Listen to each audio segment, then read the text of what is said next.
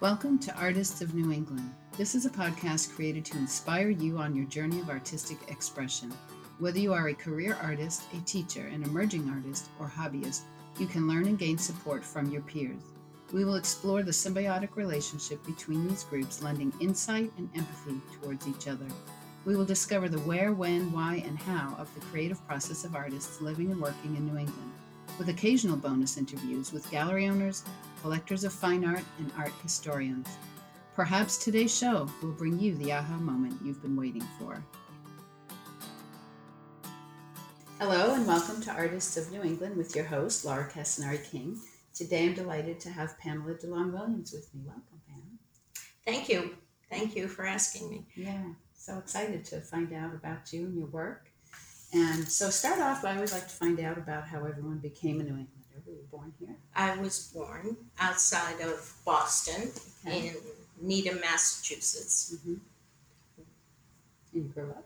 And grew up there, which brings me to my first introduction to art as a profession.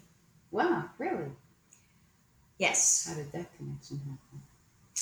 My grandmother's sister worked for N.C. Wyeth.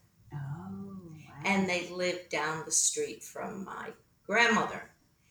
And I was dawdling over my breakfast as my wheat tina turned into wallpaper paste and refusing to eat it. And my grandmother, being very clever, said, "Oh, I have to tell you something. You want to be an artist?" She said, "Look at this." And she put the Wheatina box in front of me with the illustration by N.C. Wyeth, one of the last of the Mohegans. I remember this illustration of the Indian on the And horse. how old were you? I was probably 8.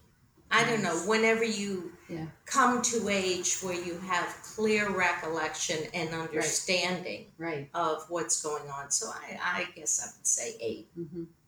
And so she put it in front of me and she said if I wanted to be an artist, I had to eat my cream of wheat because I would be a good artist. And then she pulled out a print that N.C. Wyeth had inscribed to her, and she told me all about what a wonderful artist he was. Mm-hmm. So that was my first introduction to professional art. Wow, very nice, very nice.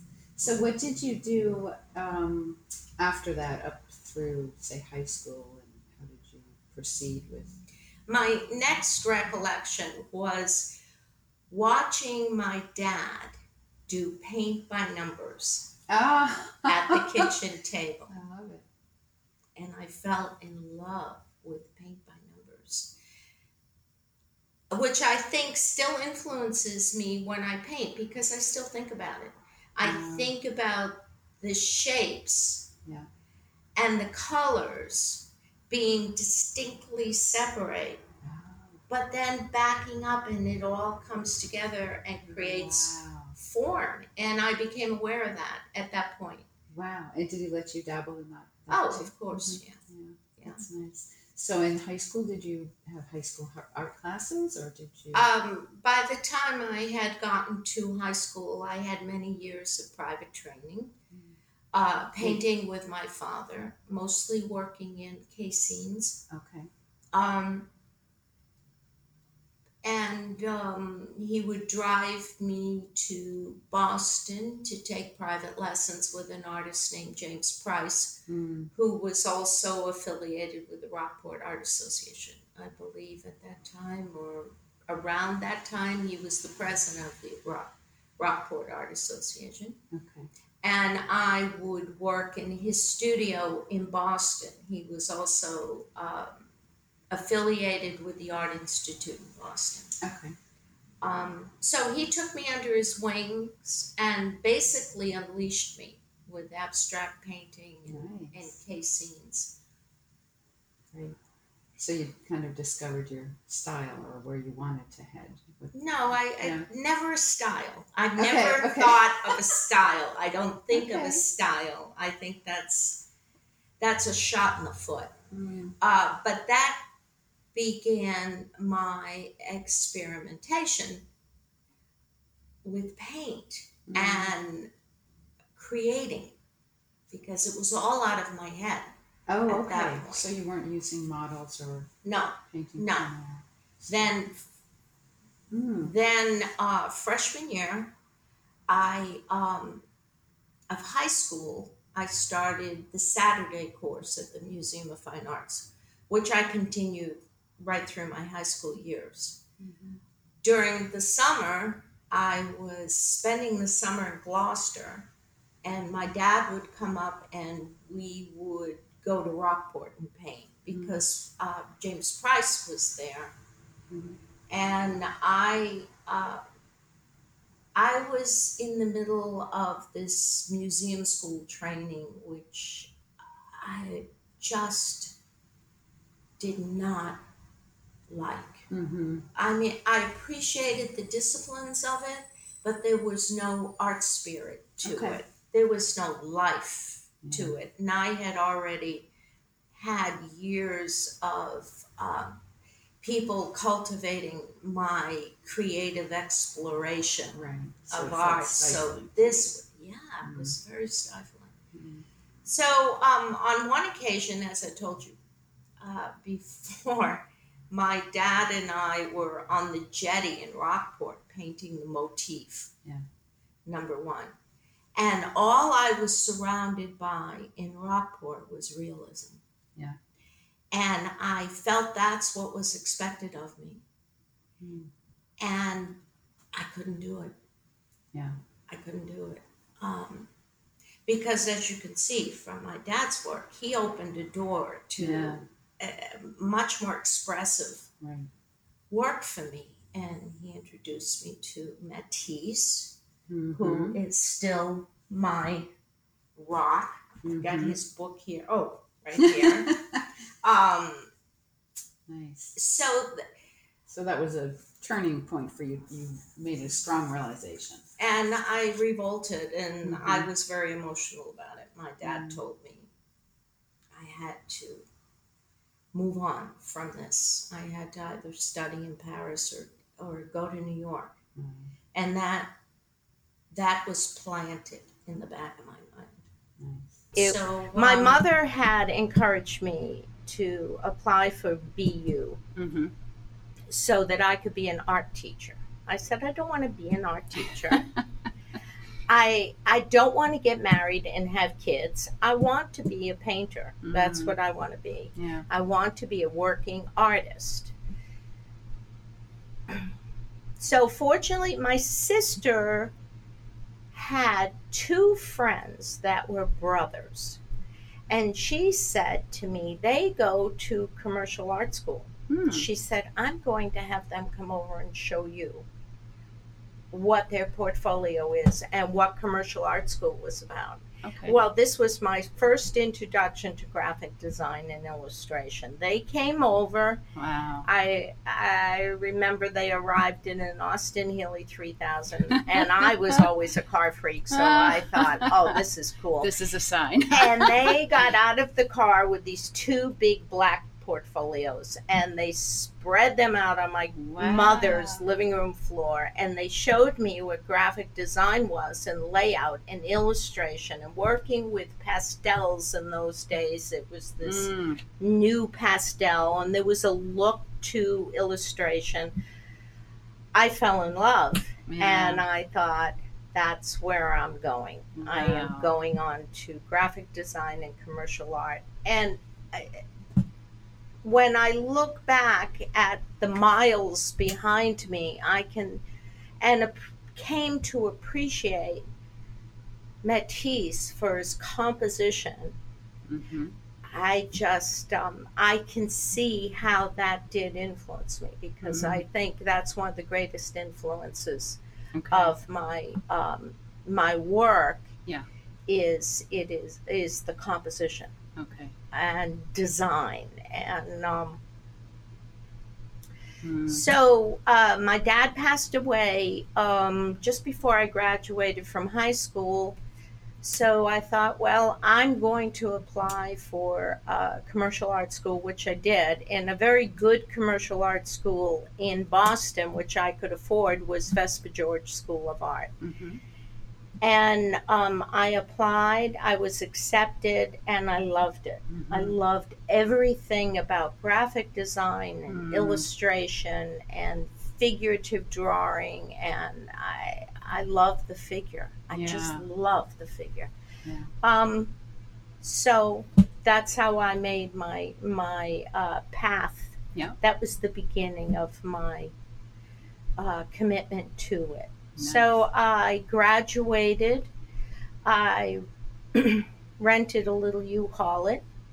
I put my brass bed that I had found in an alley in Back Bay. I put that in the back of the U-Haul, my bicycle, and I went to Westport, Connecticut, because Westport, Connecticut was a community of designers and illustrators. The best designers and illustrators in New York seem to live out in Westport, Connecticut, as did a lot of actors and writers, and Famous Artist Schools was established out there. Yeah. And I was just in heaven. I worked in New York, my first job in an advertising agency. Mm-hmm. And then I worked in a design studio in Westport.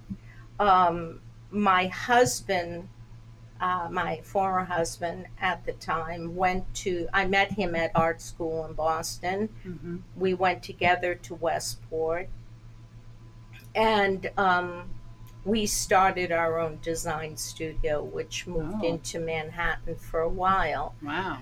Well, for a long while, but I ended up, because I painted on the weekends, and I just always painted, no matter how long our hours were working freelance, keeping full-time jobs in studios, and then building our studio on the side. If it was 2:00 in the morning and I had a vision, I painted. Wow. So I was always very committed to that. Yeah. And I think we were married about 6 years and had our first child, and I'm painting illustrations for the baby's nursery. And I said, boy, I can't wait till I can just focus on this. Yeah. And he said, I think you ought to do it now. Wow. So the baby was born, and I went back to studying painting. I went to the Art Students League in New York, and just made the living room into a studio and covered the walls with small canvases. And every single day, it's amazing when you have a newborn. Yeah.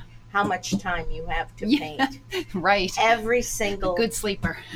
Every single day I painted, and when she was awake, she was in a backpack on my back, and I painted. Yeah, I love it. That's amazing. So you put in your miles. Put in my miles. Wow. So where did you go from there? Did you start showing in galleries in the area, or? Yeah. I was just basically committed to learning how to paint. Okay. I wasn't. So you weren't looking for a career at it at that point. It was my career. It was already. Always. Yeah. I wasn't choosing it. It was just something that I had always done. Yeah. I mean, always. Yeah. I wasn't a kid that did anything but painting. So, so I was asked to participate in a show in Rowayton, Connecticut. And it was a weekend show that they would do, and they've done it for 45 years. And it was called the Budget Collectors Art Show. And they would feature an artist every year. So they came and they saw all these small paintings. I must have had 85 paintings on this one wall in my room. living room, and a baby's playpen underneath it. And if I ran out of canvases, I just pulled the painting I liked the least and I painted over it. And wow. Yeah.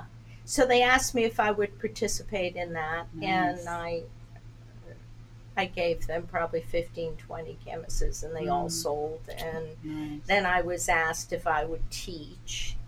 And I think I was, I don't know, I must have been 27 at the time. And I said, no. You know, I just remembered my mother trying to put you in that box. Convince me to be a teacher. Oh.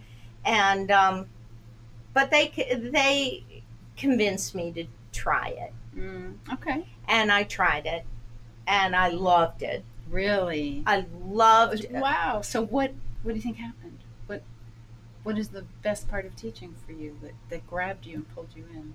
The best part of teaching, and I'm in my 44th year of teaching, was that I drag them along with me.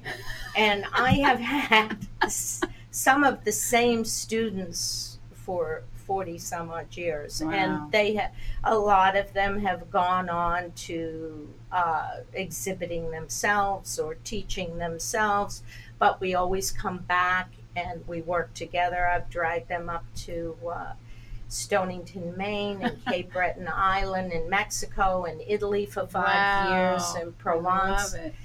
I love it. We would work on problems together. Okay.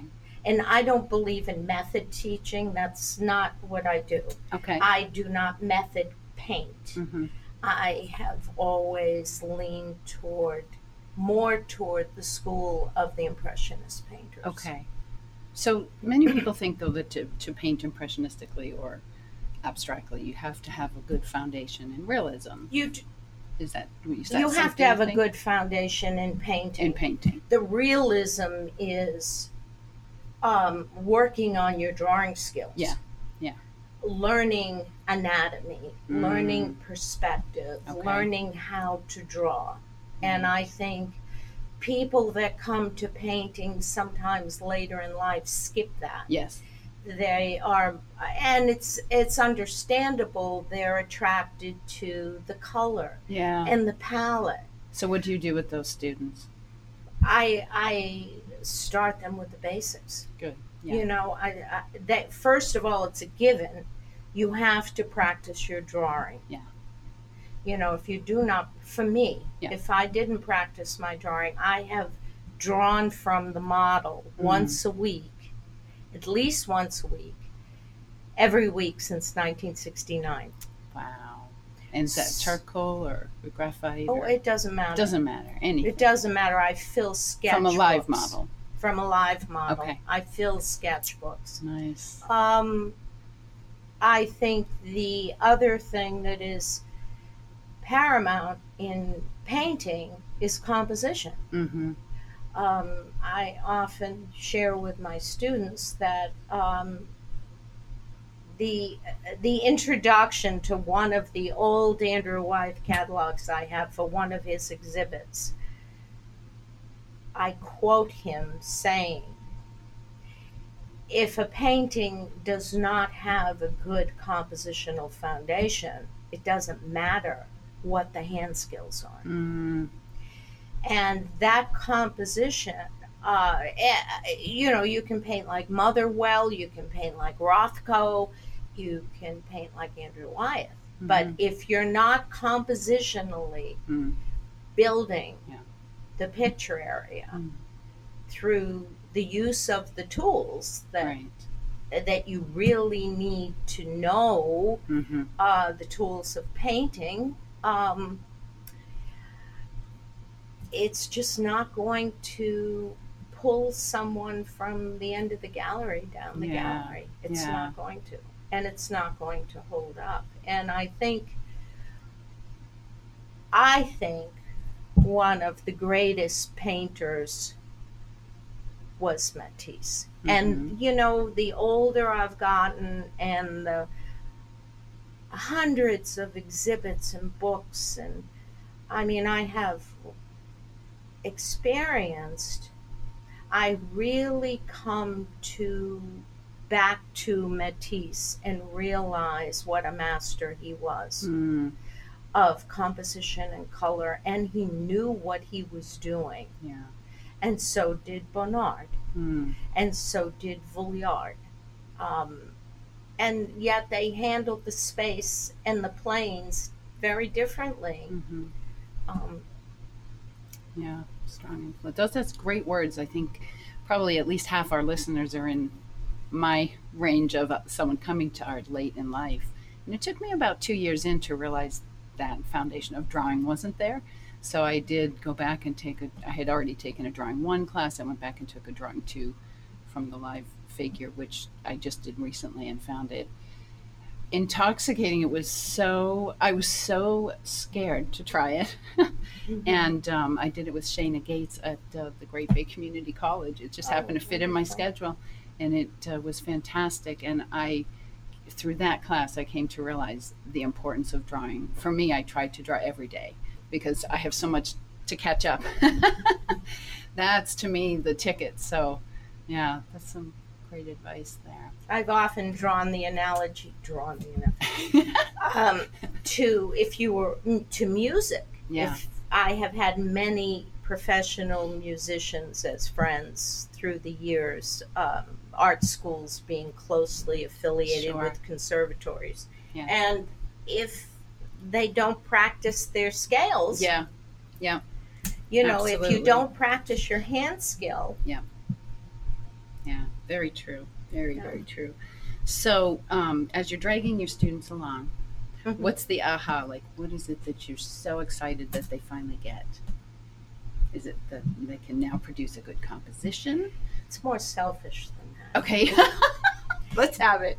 It's not what they get. It's what I get by observing them go off in their own directions. Okay, nice. They inspire me because I'm not teaching a method of painting. Yeah.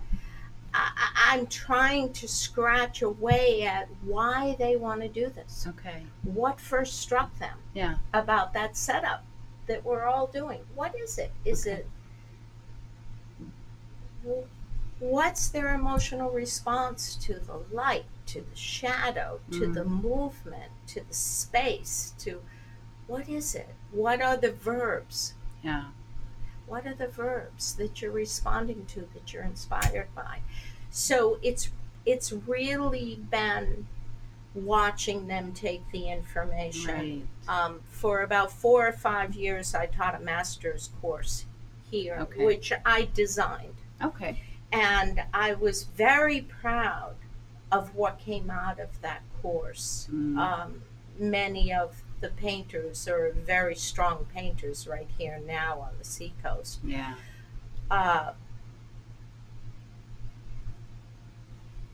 Without going into the whole syllabus, it was a one project due at the end of the year with many facets. That either setups I would set up or journaling they would have to do, a lot of talking, a lot of creative sessions, and working individually with everyone. Okay. It was really, I was very excited about it, and it sounds phenomenal. Is that something you're going to do in the future? I'm always open to doing it. It depends where I'm at with my work, because that's truly, that's why I say it's more selfish than that. I used to tell the students, I give them the problems I don't know how to solve. And then I watch what they do with it. I love it. Yeah.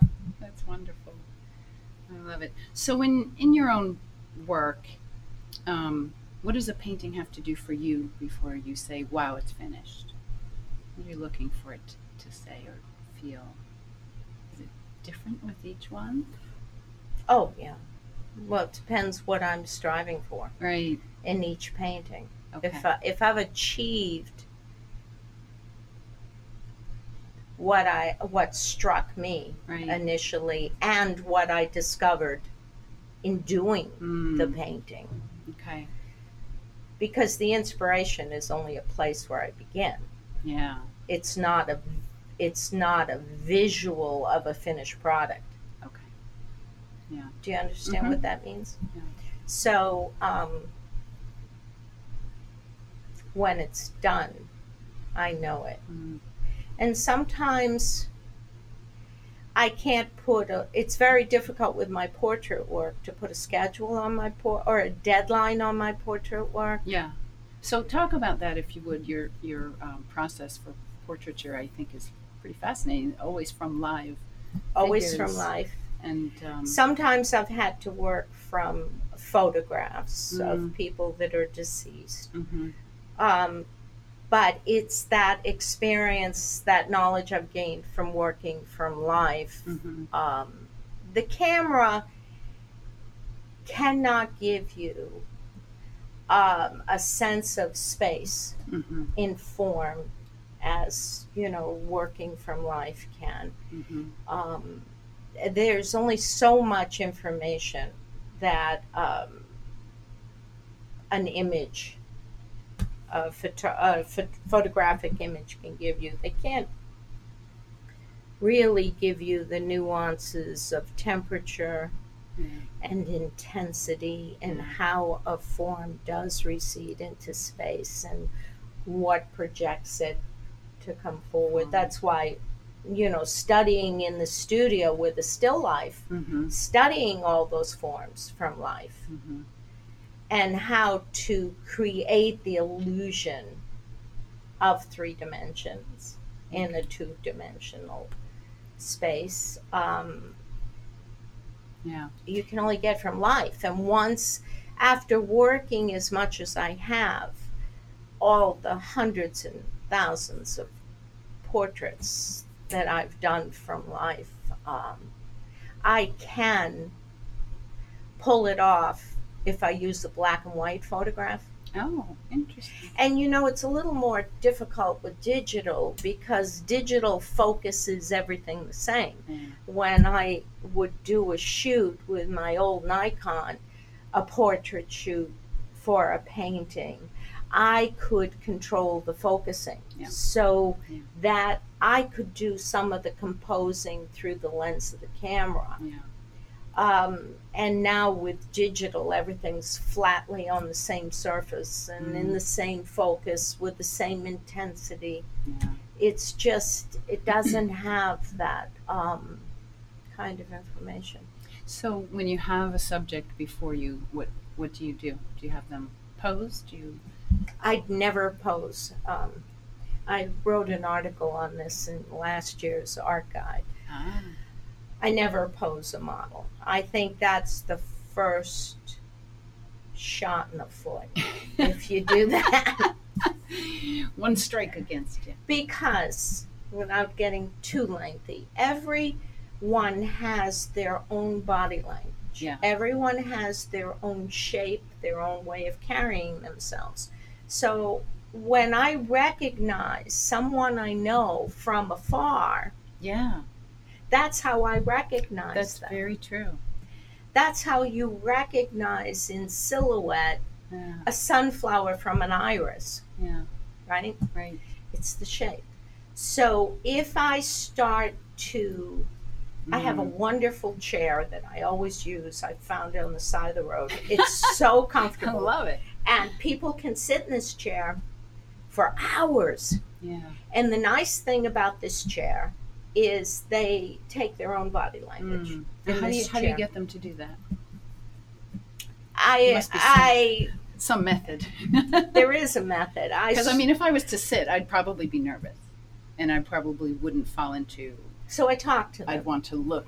I set things up. I talk to them. I set up my palette. I ask them questions.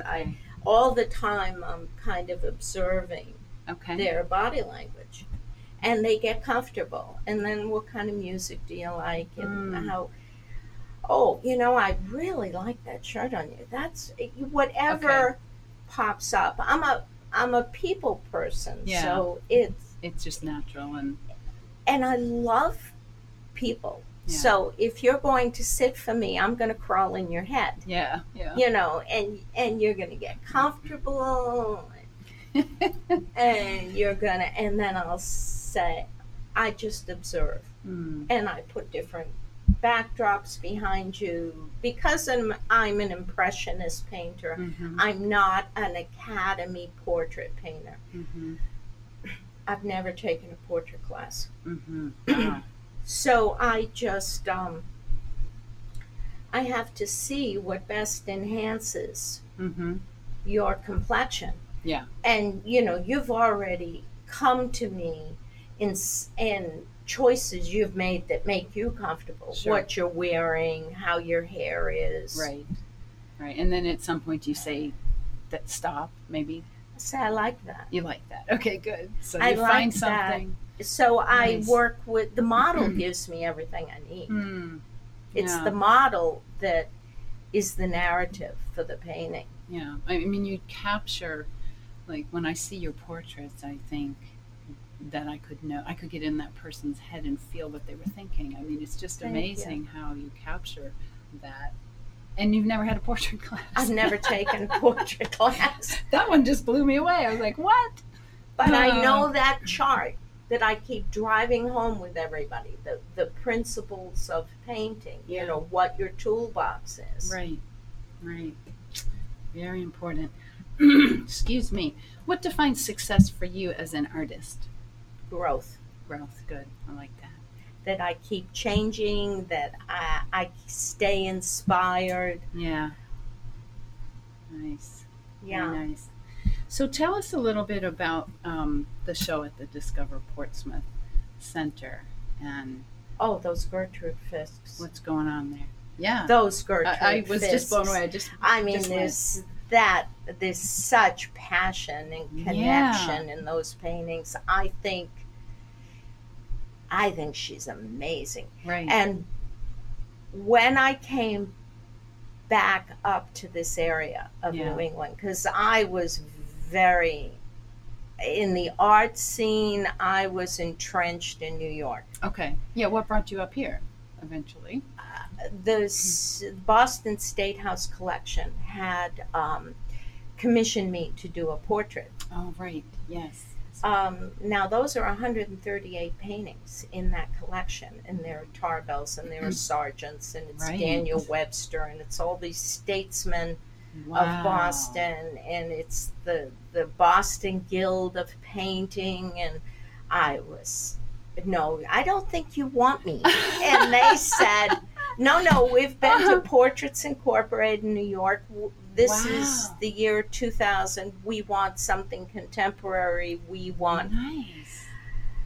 So, oh my God, I had just sold my house and my studio in Connecticut. Okay. I was intending to move to Block Island. I had a house there. I was in the process of purchasing because I had spent many years on Block Island, had lived on the island. Nice. So I came up here to Newcastle to start the portrait. And I spent 5 weeks on and off from Block Island to here, from Block Island to here, working on the portrait. And I'm thinking in the back of my mind, oh my God, they want one of those traditional. Are you sure you want me? You're so funny. Ugh. Wow. So they said, yes, we want you. So the bottom line was I went to the subject's house in Newcastle. We started paintings in the dining room. The light was terrible. Then we ended up with another painting in the garage, and then we went back to the kitchen. I did 26 30 by 40 paintings. Wow. And I had a deadline of November because they wanted to have the varnishing day and the unveiling, and this was the summer. Okay. And I thought, thank God for my commercial training. Yeah. I mean, I work well under a deadline. But this, I never imagined I would restart it. And he was so patient. He just... This was James Brink? Yeah. He's so patiently... So were these studies? Did you say these are studies? Or these were 30 by 40 paintings. And every time I would arrive with a new canvas, he would just gulp. It's okay. I'm sure this one's going to work. So what did you do with them all? Did he I've got some of them in my... Some of them are in my... I never showed... He would stop me and say, but I really like... No. And no, I'm going to... Oh my gosh. It was fun. Unbelievable. And I was just reminded of Picasso painting Gertrude Stein. That she posed, that story was said, that she posed 85 hours. Wow. Watched him, listened to his temper tantrums behind the canvas, and then watched a knife come through the canvas from the back. And she was, they had a rather fiery relationship anyway, if you've read about it. She said, that's it. I'm not doing this anymore. And he convinced her, no, just one more time. And the painting we're all familiar with of her sitting there with her hands on her lap came together in 3 hours. Amazing. So I always told my students, sometimes it's easier to give birth than raise the dead.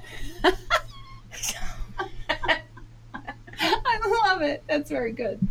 Yeah. So what do you think was your hesitation? Was it the thoughts of, oh my God, this is going to be hung next to, Tarbell and Sargent, or was it must have... No, it was just, it was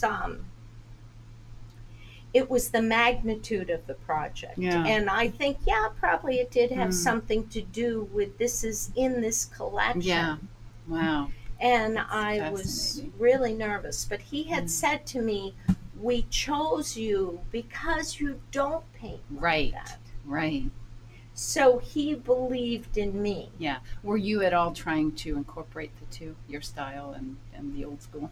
Yeah, and that's what you just weren't happy with. Well, I did the black background and the figure emerging out of the black background. He's got a dark suit on, he's got a bow tie, and he only had 3 fingers. And I thought, well, that's what this painting is about. His shaved head, his bow tie, and his missing finger, which he always displayed. Yeah, he did. So what was the final product? What style would you say emerged? I don't think in terms of style. Okay. But I mean, what I'm getting at is you. Was it all you? It was all me. Yeah, good. It was all me. Good. And you weren't trying to... No. Not by the end. You were done with it. And I looked at it at the unveiling up there on the wall next to Daniel Webster and Copley, and I said, well, I don't know what they're going to say about this. But I gave it my best shot, and I liked it. I love it. Which I think is really important. You have to paint for yourself. I know usually in the first 20 minutes whether this is going to be a good painting or it's not. And what do you do if you feel like it's not? Do you stop? I start over. You do, okay. You wipe it? Unless there's that thing that's beating, that little heart that's beating. Any sign of life. I got that. Now make it work. Okay. Yeah. I got what struck me. Right. And then I compare it to having a child. Yeah. I was a single parent for 30 some odd years, still am, and you don't know what you're going to get, but you work with what you get, because each child, just like each painting, has its own life. It has its own heartbeat, and what you have to do is not have any preconceived idea of what this painting should be. Right. like being a mom. You can't have a preconceived idea of what this child should be. Then you miss what it is. Very true. Very, very, very true. Well said. What are your plans for the future? What's happening? Coming up? Anything new? Big goals? No, it's all a series of steps. I had hip surgery a couple of years ago. I guess it was 3 years ago. I couldn't get upstairs to my studio. And they wouldn't let me go home because I lived alone. So I'm in rehab, and I have my computer, and I ordered hundreds of dollars worth of soft pastels, oil pastels. And I said, this is my opportunity. This is my opportunity to reinvent myself. Wow. So when I got home, my handyman, who is my lifeline, set up a studio for me in my dining room. And all these Sennelier oil pastels arrived. Wow. And everything was covered with plastic. He brought everything I needed down from the studio. I have a beautiful studio at home in the top of a converted barn. And John had brought everything down to the dining room. And there's no technique in these oil pastels. Okay. And when I researched it, they could either look like Crayola drawings or there wasn't anything I saw out there on the internet or in a few books I ordered that spoke to me. So I sent the books back and ordered more pastels. And they're gooey, and they're thick, and they don't dry. So therein lied, that was the challenge for me. Wow. They didn't dry. And it was the reason why I've always loved oil, is because you can change your mind and you can manipulate and scrape it off and push it and pile it on or use it like watercolor. You know, and in my 50 years of painting, I have this history behind me of taking those different routes with oil painting, because I didn't take lessons in oil painting. So so I've had great fun with these oil pastels, and one thing I like to do is these hundreds of sketchbooks I have accumulated since '69, working every week from the model. Every once in a while I will thumb through them. A lot of them are in storage. There's so many boxes, but the more recent ones. And I was experimenting with the oil pastels, executing these life drawings. Okay. And then when I was able to get up the studio stairs and into the studio, and everything was moved up there, then I started dipping into the paint. And now I have found this wonderful paper I love that I ordered from France, this thick paper, and it took the oil paint, and when I hit the oil pastels with a turpentine brush, they liquefied. So now I'm doing form, and now I'm picking up the crayons and I'm doing them on top of the paintings. Wow. And I have a special area in my studio designated just for the oil pastels. And then I didn't like the direction it was going in, but because it never dried, I could take a big fat palette knife 6 months later, scrape it all off, Oh my goodness. throw it away, and go back in and play with it and play with it. And then it gets sticky and you can build it thick. So that's very cool. So you say, what's next? You keep love going with it. playing. How do they fix? Is there a fixative when you want it to Yeah, stay? it's $35 a can. And it doesn't really fix them. Really? See, Sennelier designed these in the 40s, and he was the chemist for Picasso. He did Picasso's pigments. Wow. And he gave them to Picasso, very limited amount of colors, but beautiful pigments. I mean, this is why they're so expensive. They're so intense. Wow. There's a nude under glass at the Discovery Center that is this oil pastel. I saw that. Okay. You have to put them under glass. So he said, how do you like these? Tell me how you like these. And Picasso loved them. So Sennelier expanded the palette. And the palettes they're just, any kind of pastel is such pure pigment. It's so intense. Wow. And color is my thing. Yeah, I would say. And I think the more I work, the more intense I get because I'm seeing more color. I'm seeing more. I have to stop myself because I'm afraid my paintings are going to look like a circus if I keep going. But I see, for me, the essence of color are the neutrals. Okay. How do you mix the complementary temperatures or same temperatures, and get the neutrals? Because I discovered this in Bonnard's work, and especially in Vuillard's work, the way he controlled those, or not controlled, but emphasized the color notes, was his use of the neutrals. Okay. And those neutrals are mixed complementary colors. Right. So that's what will give you the shock of color, and that's what light is. Light reveals color. Even in the shadow, light reveals color in the shadow. Yeah.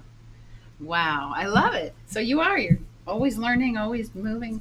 Always thinking, always observing. That's out of the box. Those sound fascinating. Okay, let's see. As we wind down, how do you love social media? How do you keep up with it all? Do you love it? What I love best about social media is when I can't sleep at night, I go to YouTube and watch people paint. Oh, wow. Nice.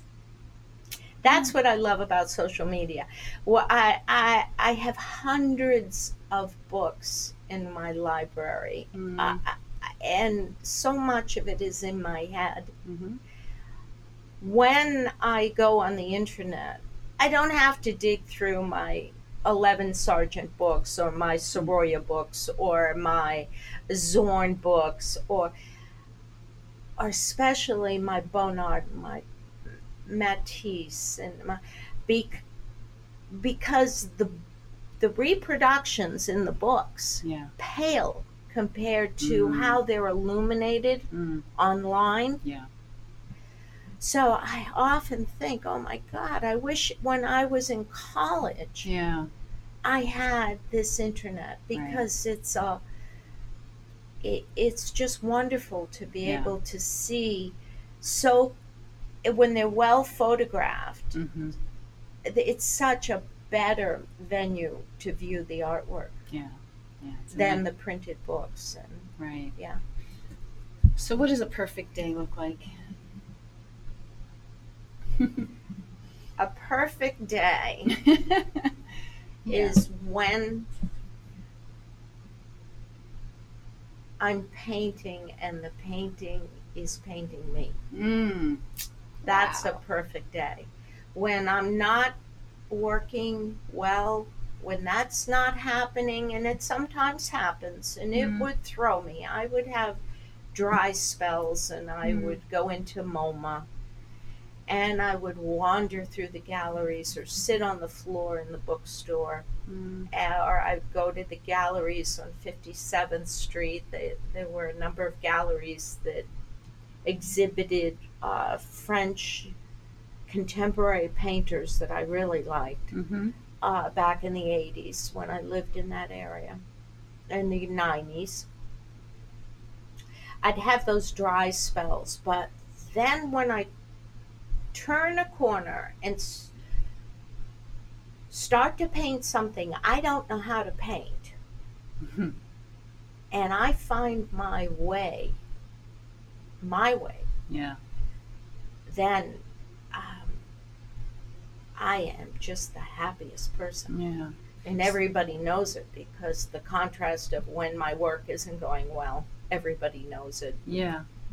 They don't want to be around me. I know. So do you feel it coming on? Like, oh God, here we go. It's coming on, a dry spell.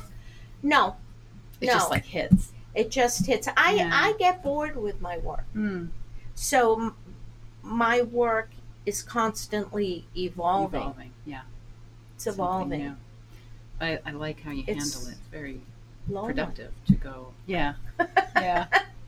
That's true, right? It's what they say about us crazies. What's your greatest fear, in or out of the studio? That I won't be able to paint physically. Mm. That's my greatest fear. Did that hip give you a scare? It didn't scare me, but it made me realize how volatile Yeah.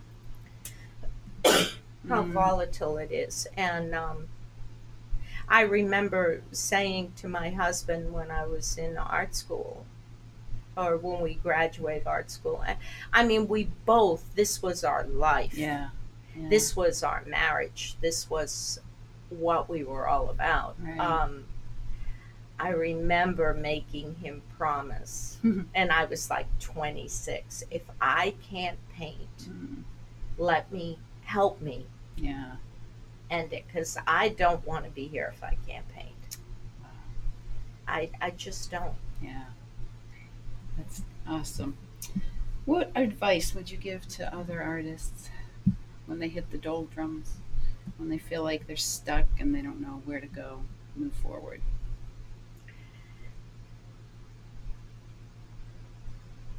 Put themselves in a comfortable place of their own choosing. Mm.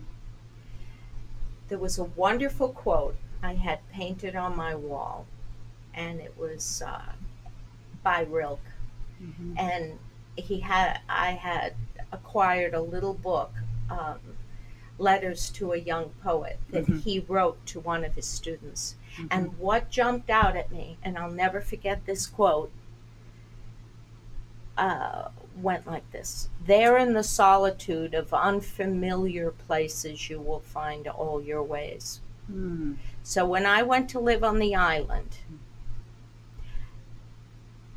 I had that written right in front of me every morning. Mm-hmm. I was frightened to live on the island during the winter when the population shrunk. Yeah. But I also seized that time in my life as a place where I could find my way. Mm. Yeah. So I would say, I can only share with my students my experience. Mm-hmm. The other stuff they can read about. But I guess don't get comfortable. Challenge yourself. That's good. Always paint what you don't know how to paint. Yeah. But what you want to paint, what Right. strikes you. Right.